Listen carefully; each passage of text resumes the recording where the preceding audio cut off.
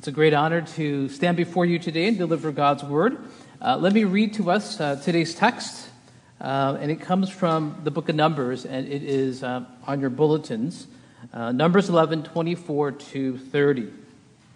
It reads, "So Moses went out and told the people the words of the Lord, and he gathered 70 men of the elders of the people and placed them around the tent.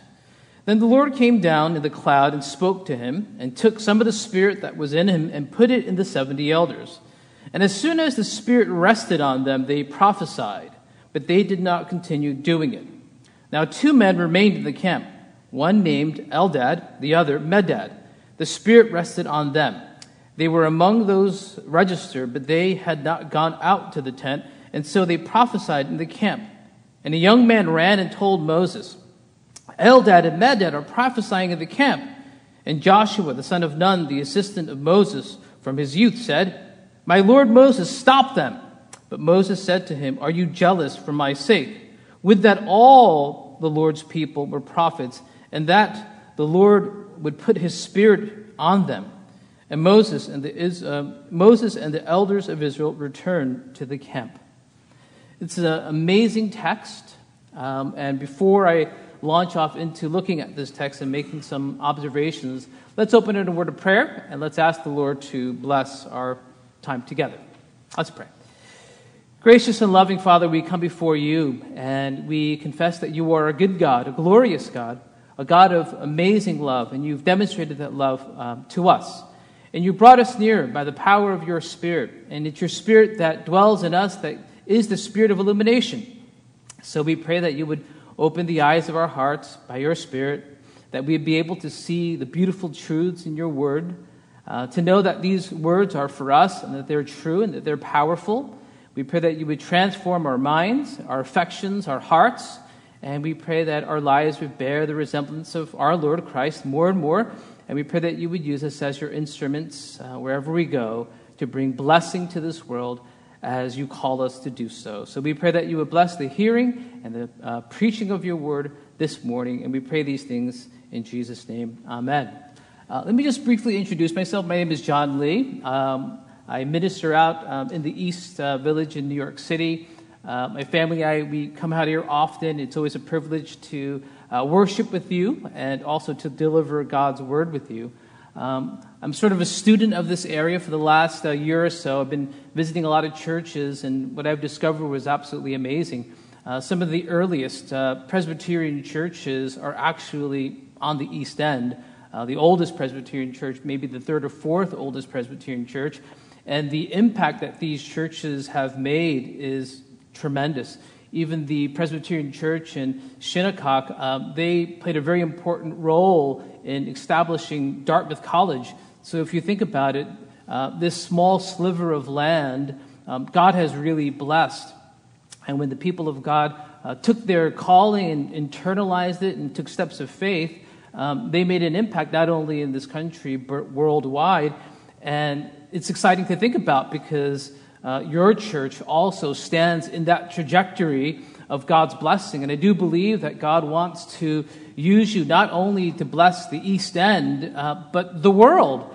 And the more I think about that, the more convinced I am of that. And even during my devotions this week, I was looking through the minor prophets, and I was meditating through the book of Daniel. And one of the little words that, or phrases that captured my imagination and my heart was when Daniel prayed, God heard.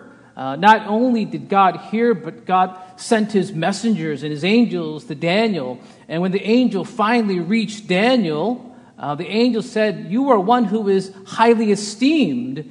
And that took my breath away. God said Daniel was highly esteemed.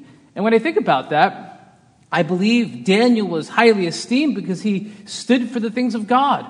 He was filled with courage, and he was uncompromising, and he would be God's person in that city. And in likewise manner, I believe that your church is a church that is highly esteemed, and you stand in the flow of God's blessing. And I do believe that God wants to bless this congregation to make an impact that will last for hundreds and hundreds of years, or until our Lord Jesus returns.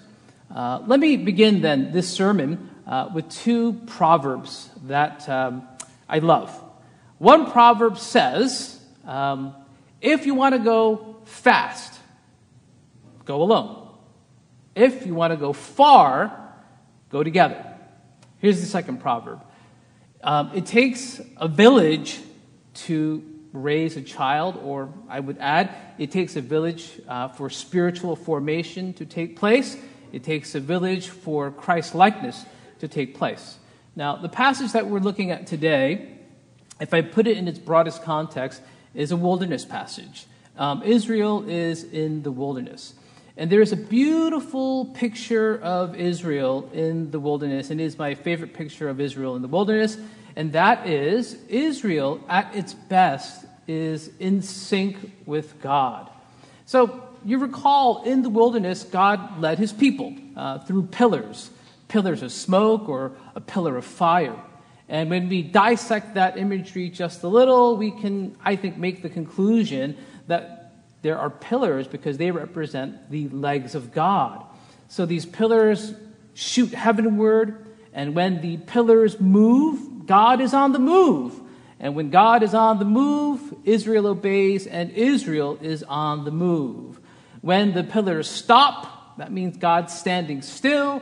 At that point, what does Israel do? They stop and they stand still. And as tribes, they encamp around the tabernacle and they worship God for who he is. They are keeping in step with the Spirit of God.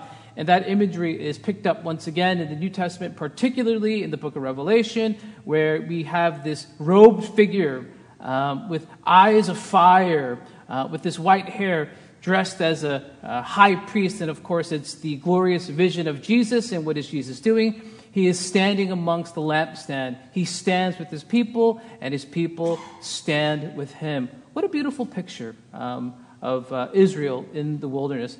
Now, I wish I can say that that is characteristic of the wilderness passages, but it is not.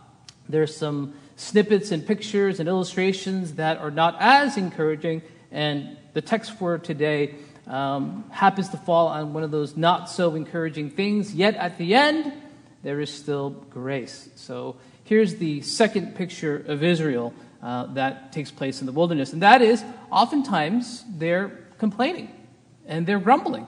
So Numbers 11 falls into that context where they're complaining and grumbling. And if we had time and we read the whole chapter and the chapter before that, Israel is making some outlandish claims and statements. They're basically saying, Moses, we're sick of eating this thing called manna, and we don't want manna anymore. We want meat. And they say, well, if we recollect properly, in Egypt we had far better food. Oh, we wish we were back in Egypt. And so they are complaining and they are grumbling. And we see one of the low points of Israel's history here. We also see one of the low points of Moses. So Moses, in the beginning of chapter 11, joins in the chorus of complaining, and he offers a prayer to God. But when we look at that prayer, there is this spirit of complaining and grumbling as well. And this is what he says to God. Why have you brought this burden upon your servant? What have I done to displease you that you put the burden of all these people on me? Did I conceive these people? Did I give birth to them? Why do you tell me to carry in my arms as a nurse carries an infant these people to the land you promised on oath to their ancestors? So Moses is basically saying, God, these are your people. They're not my people. I didn't give birth to them. They're the ones who were complaining. Why do I have to live with all these burdens upon myself? And then a couple of verses later, Moses, exasperated, says, I cannot carry all these people by myself. The burden is too heavy. At that point, we see the wisdom and the grace of God break through, and God gives instructions to Moses. And those instructions are, well, Moses, I completely understand that the burden is great. So this is what I'm going to do. Get 70 elders, bring them to me, and I will take some of the spirit that is in you and transfer it and put it upon them. and they will help you carry that burden. That brings us to our text today. So what does Moses do? Well, he complies. He believes in the word of God, and so he gets these 70 elders. And these 70 elders on an appointed day will come before the tent of meeting, and God will transfer some of the spirit that's in Moses and put it upon them. And so that day comes, and what happens? There's only 68 people there. 2 people are late. Their names are recorded here. Their names are Eldad and Medad. So they're known as the latecomers, and sometimes that resonates with me because I'm not the person who's always on time. I'm pretty good, but once in a while I am late, so Eldad and Medad lives in me, and probably some of you as well. But what happens? These 68 people, they get the Spirit. And there's a visual and auditory representation that they have the Spirit, and they begin to prophesy. I don't know exactly what that means or what they said, but the people see and they can verify and they can testify that they have the Spirit of God. And so they prophesy, and they're surprised that they do this. Eldad and Medad, who are in the camp and they're late, they too begin to prophesy. And there's a young boy that says, Moses, Moses, these 2 people, Eldad and Medad, they're prophesying. And then Joshua, son of Nun, who is the right-hand person of Moses, and he's a very godly person, he says to Moses, let them stop. Tell them to stop. And then we see Moses' frustration and maybe a little bit of his anger flare up and he says to Joshua, are you jealous? And he goes on to say, I wish that all God's people were prophets. And so we have this little passage tucked away in the book of Numbers. And I believe that God is trying to encourage us in our wilderness experience with this beautiful and powerful truth that God's longing is Moses' longing, and ultimately in Christ it is fulfilled, that all God's people will have the Spirit of God. And therefore they can do the work of ministry and bless this world in a tremendous way. And so when we look at the rest of the Old Testament, we see that this picture of the Spirit of God being in Moses and being transferred to these 70 elders more and more, and it increases in intensity and it increases in frequency until we come to the New Testament. So the beauty of the new covenant found in places like Jeremiah 31 is that there will be this deep knowledge of God, and the words of God will be written on the hearts of people, so much so that one person doesn't have to say to another person to know God, because they will all know God. And the prophet Ezekiel takes that up and says, yes, those things are absolutely true. In fact, what God is going to do, he's going to take away the heart of stone and he's going to put in a heart of flesh. And on that heart of flesh will be written the words of God, because they will be spiritual people and they will be moved to do the things of God. That day is coming, these prophets say. And even the minor prophets are saying pretty much the same thing, that one day God will pour out his Spirit upon all flesh, from the book of Joel. So all God's people will have the Spirit of God and therefore can do the work of ministry in an incredible way. And of course, it's fulfilled in the book of Acts. We see in the book of Acts that the Spirit of God is poured out upon the church. And so there are tongues of fire over the people's heads. And I believe that the tongues of fire over the people's head really represents that everyone is a temple of God. And they are a temple of God because the Spirit of God dwells in them. And then we see the exponential growth of the church in a powerful way. But I think if we take a step back, apart from that theology, and we begin to look at some of the key figures towards the end of the Old Testament, that truth is hammered home over and over and over again. Some of these big names are people like Ezra. And who was Ezra? He's a Babylonian Jew who studies the word of the Lord. I believe he was an administrator in the government, and he was also one who studied God's word, and so a priest or a scribe. And God uses him to bring revival to his people because he has the Spirit of God. And who is Nehemiah? Nehemiah is a cupbearer, so he's an administrator. He's not a priest. He's not a Levite.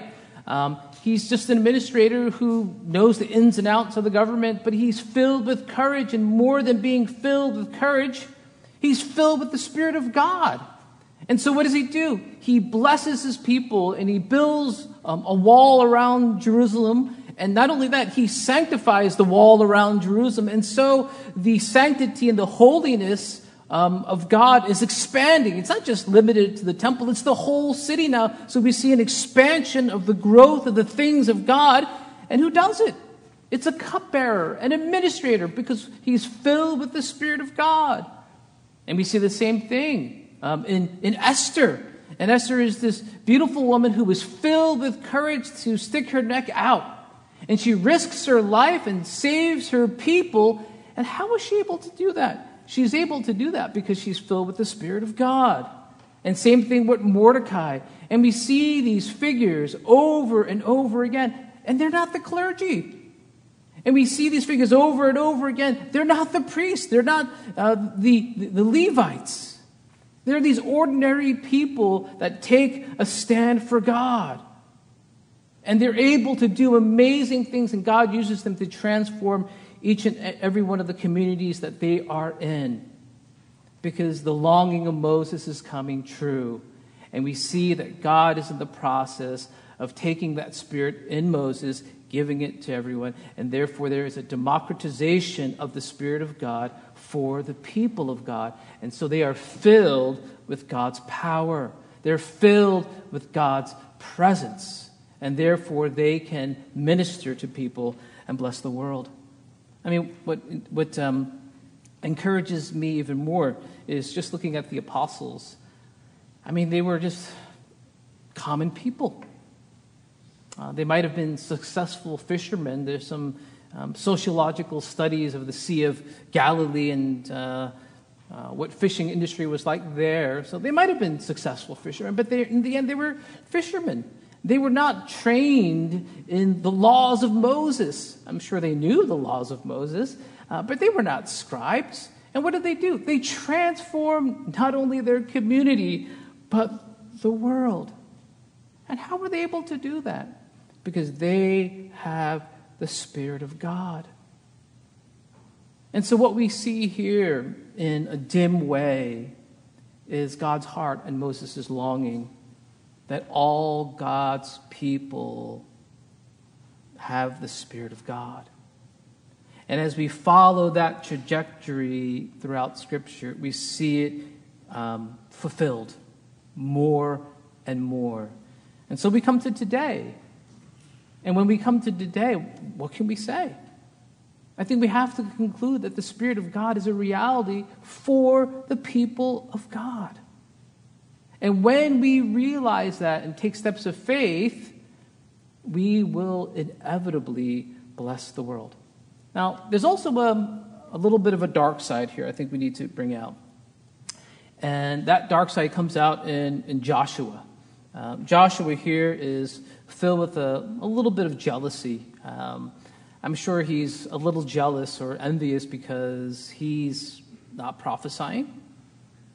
And I can kind of understand Joshua's psychology because Joshua has been Moses' right-hand person. And so when God was meeting with Moses in the tent of meeting, who was right out there? It was Joshua. And when when Moses was talking to God for hours and hours, and Moses was getting encouragement and getting some strategies, Joshua was faithful. And even when Moses left, what was Joshua doing? He stayed there. And you have to understand the psychology of this young man. Why did he stay there? Because he wanted to press in to the things of God. He wanted more of God. And he was a warrior. He was faithful. He was courageous. And ultimately, he leads God's people. But at this juncture, you can see why he's filled with a little bit of jealousy. He's filled with a little bit of jealousy because shouldn't he have been one of the 70 who received that Spirit? But he wasn't. And so he says, tell Eldad and Medad to stop. Not only are they not in front of the tent of meeting, they're in the camp and they're late. Tell them to stop. But Moses says, no, I wish that all God's people were prophets. So I think we need to pause there just for a moment, because when we realize there's a democratization of God's Spirit, and everyone is a temple of the Holy Spirit, and everyone can do ministry, there can be jealousy. There are rivalries between ministries and rivalries perhaps even within a congregation, but what we need is a magnanimous heart. And I think Moses has that beautiful magnanimous heart. And he has that magnanimous heart because he sees broader than, say, Joshua, the scope of the work. And when you see the scope of the work, you don't want less or fewer people in the ministry. What you want is more people in the ministry. And when we see that God wants us not only to bless, say, the 58,000 people that live on the South Fork, but the 8 billion people or so that are in the world, we want more people to have God's Spirit and to engage in ministry and bless this world. But there is that temptation there, because sometimes we like to have a monopoly on things, but the truth of the matter is there is a democratization of the Spirit of God, because God is generous and he longs to bless his people, and he longs to commune with his people, and he longs to be with his people. And so we see that in increasing measure all throughout Scripture. So again, we come to today, and today I'm here to encourage you that you too have the Spirit of God. Now, let me give you a couple of observations, and these are more anecdotal. I don't have hard statistics to back these up, but it's my own observation just being in ministry. I used to be a campus minister, and that's how I first started. So in 1995, I started a campus ministry, and I did that for about 5 years. And one of these unscientific studies that I conducted in my own mind was I asked students in my college fellowship, and we had about 200 to 250 college students, so it was a fairly successful and fairly sizable college fellowship. And I got to know most of them, because I spent a lot of time on campus for at least 5 years, and even before that, I was part of that fellowship, so I knew the community pretty well. And I began to ask people, so what church do you go to? And so what youth group did you go to? So on and so forth. So I got to know a lot of the churches in that region as well, and I became friends with them. And I realized something.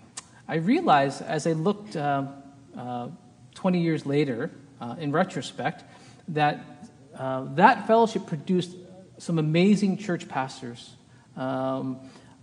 in New York, New Jersey, California, at least about 20 of them. So a lot of ministers came out.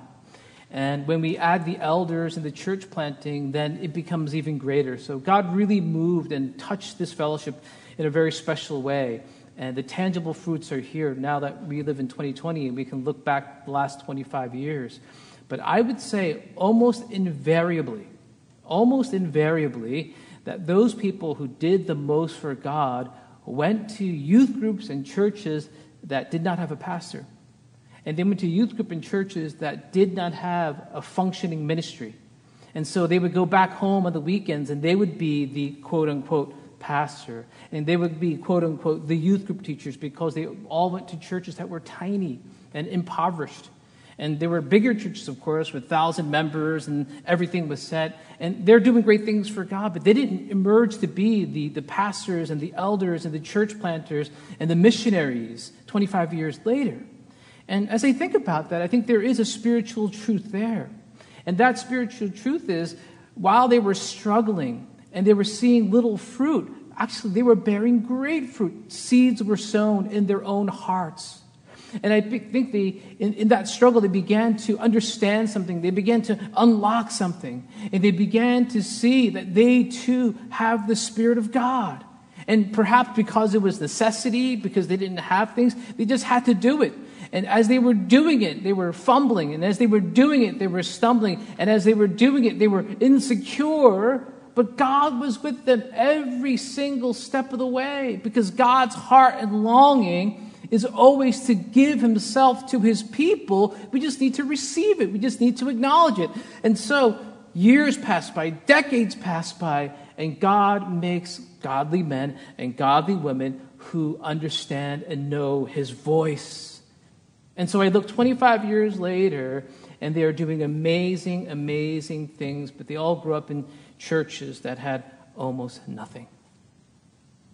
Why? Because they understand the truth that they have the Spirit of God. There's a democratization that has taken place. Here's another unscientific study. This time it's from Scripture, and it's just an observation.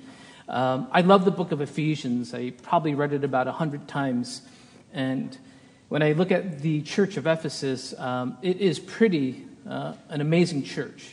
The Apostle Paul's probably high point in ministry. His greatest success in 3 years, he says, all of Asia Minor heard the word of God. So the revival that took place in 2.5 years or so impacted that whole region. And so he can say, yeah, they pretty much heard the word of God. And Ephesus is the provincial Roman capital. And so that's the center point. After Paul leaves, who comes? Well, Paul says, I have no one like this person. Everyone cares for their own interests, but this young man cares for the interests of others. That's Timothy. So Timothy takes over. So if you think about the pastoral legacy of this congregation, it's pretty spectacular. Yeah, my first pastor is Paul. My second pastor is Timothy. And my third pastor, not too shabby, the Apostle John. So John now is retired because he's exiled in the island of Patmos, and he sees these visions, and he writes them down, and he sends these letters to the churches. And one of the letters that he writes is the church of Ephesus. And he says to the church of Ephesus, I'm sorry, but you lost your first love. And if you don't regain your first love, I'm going to snuff out your light because you don't deserve to have that light because you have no love. Probably referring to evangelism. Not so much love for God, but evangelism, to shine that light in the world. So if you look at the legacy of this church, the observation is striking.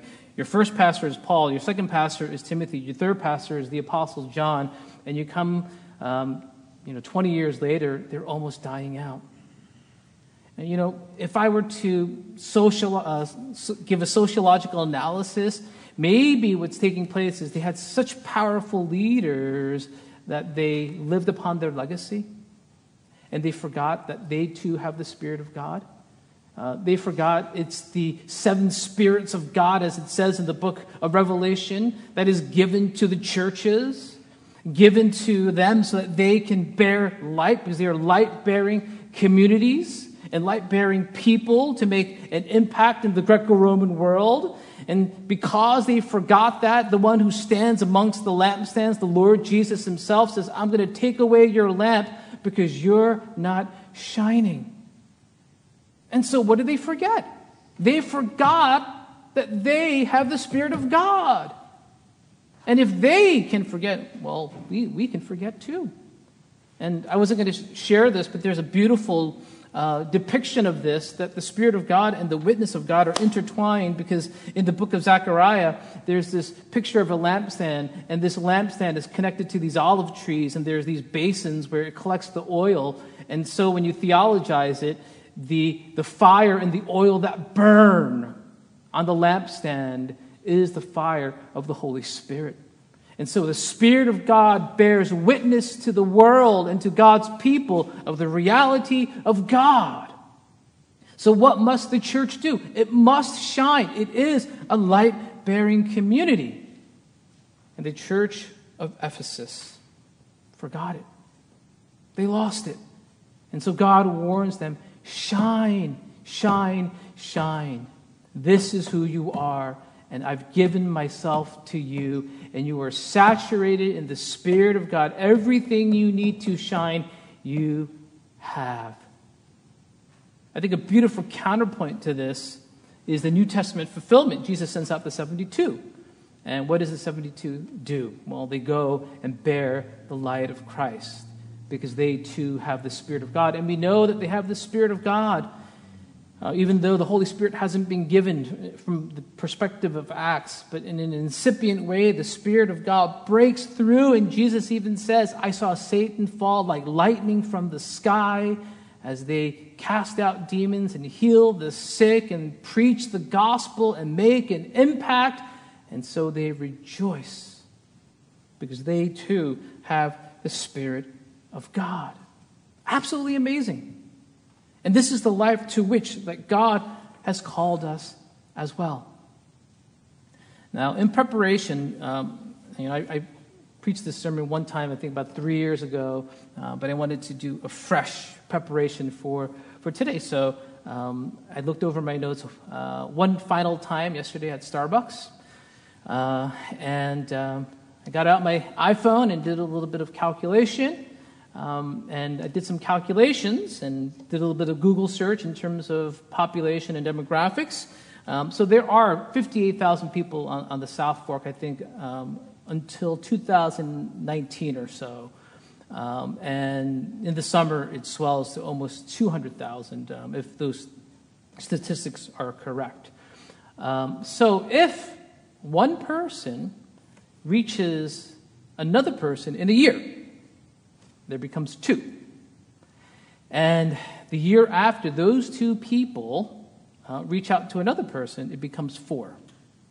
And the year after those 4 reach out to another, and the multiplication takes place. So I did a little bit of calculation here. If one person believes that they have the Spirit of God, and they evangelize and disciple a single person in a year, in 17 years, if that continues, you would have reached all of the South Fork. You would have reached 65,000 people.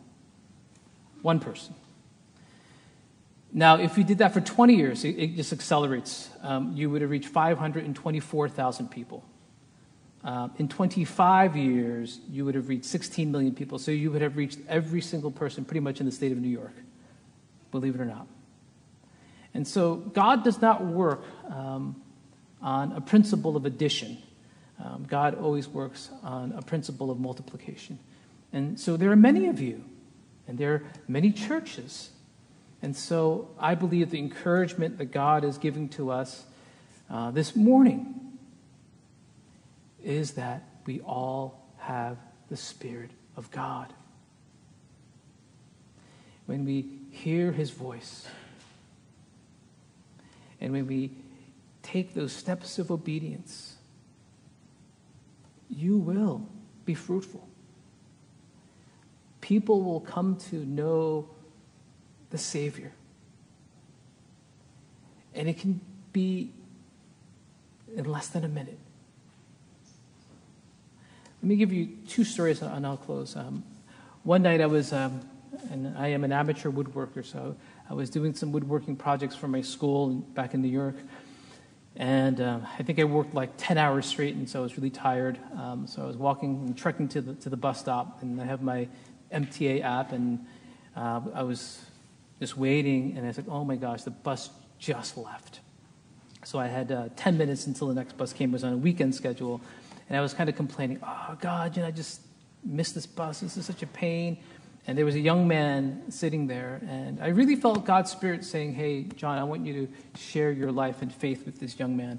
So I told this young man, hey, according to my app, we have about 9 minutes now before the bus comes, but let me share something with you that can completely change your life. And I'll do it in 9 minutes before we get on the bus. And he's like, okay. So I say, I'm a minister, and I want to share the love of Jesus with you. And I don't know if you know this, but you're a sinner, and you need to repent. And if you do, and so, I probably broke every rule of evangelism. I'm not the smoothest guy when it comes to those things. But it worked because God led me. And that young man says, yeah, I'd like to believe. And I say, let's pray the sinner's prayer, and let's believe in Jesus. And so that person came to faith that night in 9 minutes.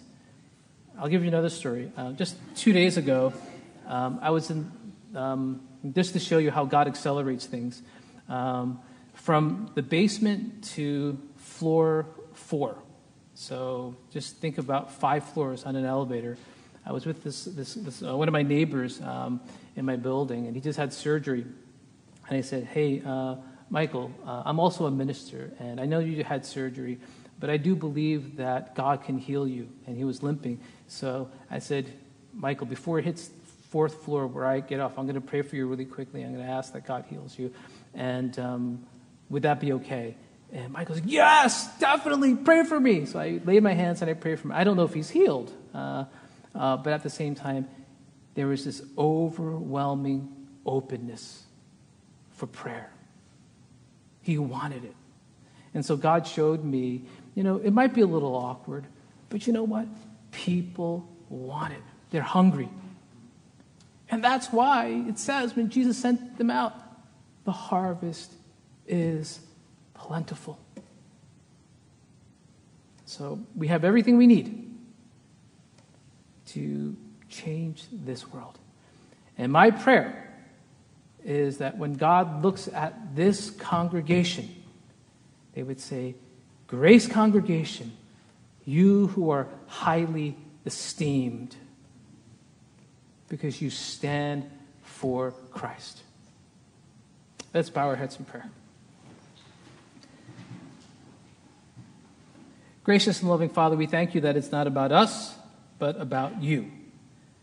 We thank you that your Spirit's arrival and empowerment is because of your grace. And we thank you that Jesus went to the cross and he rose again and he ascended, and he with the Father has poured out the Spirit upon us.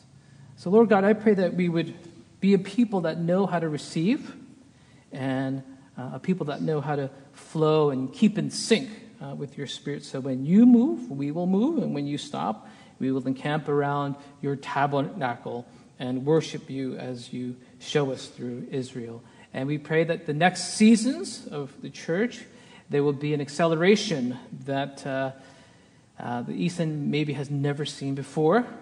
And we pray for hundreds and thousands of people to come to know you. Raise up the 70, the 72. Raise up people of your Spirit that hear that voice and take steps of faith. And we pray these things in Jesus' precious name. Amen.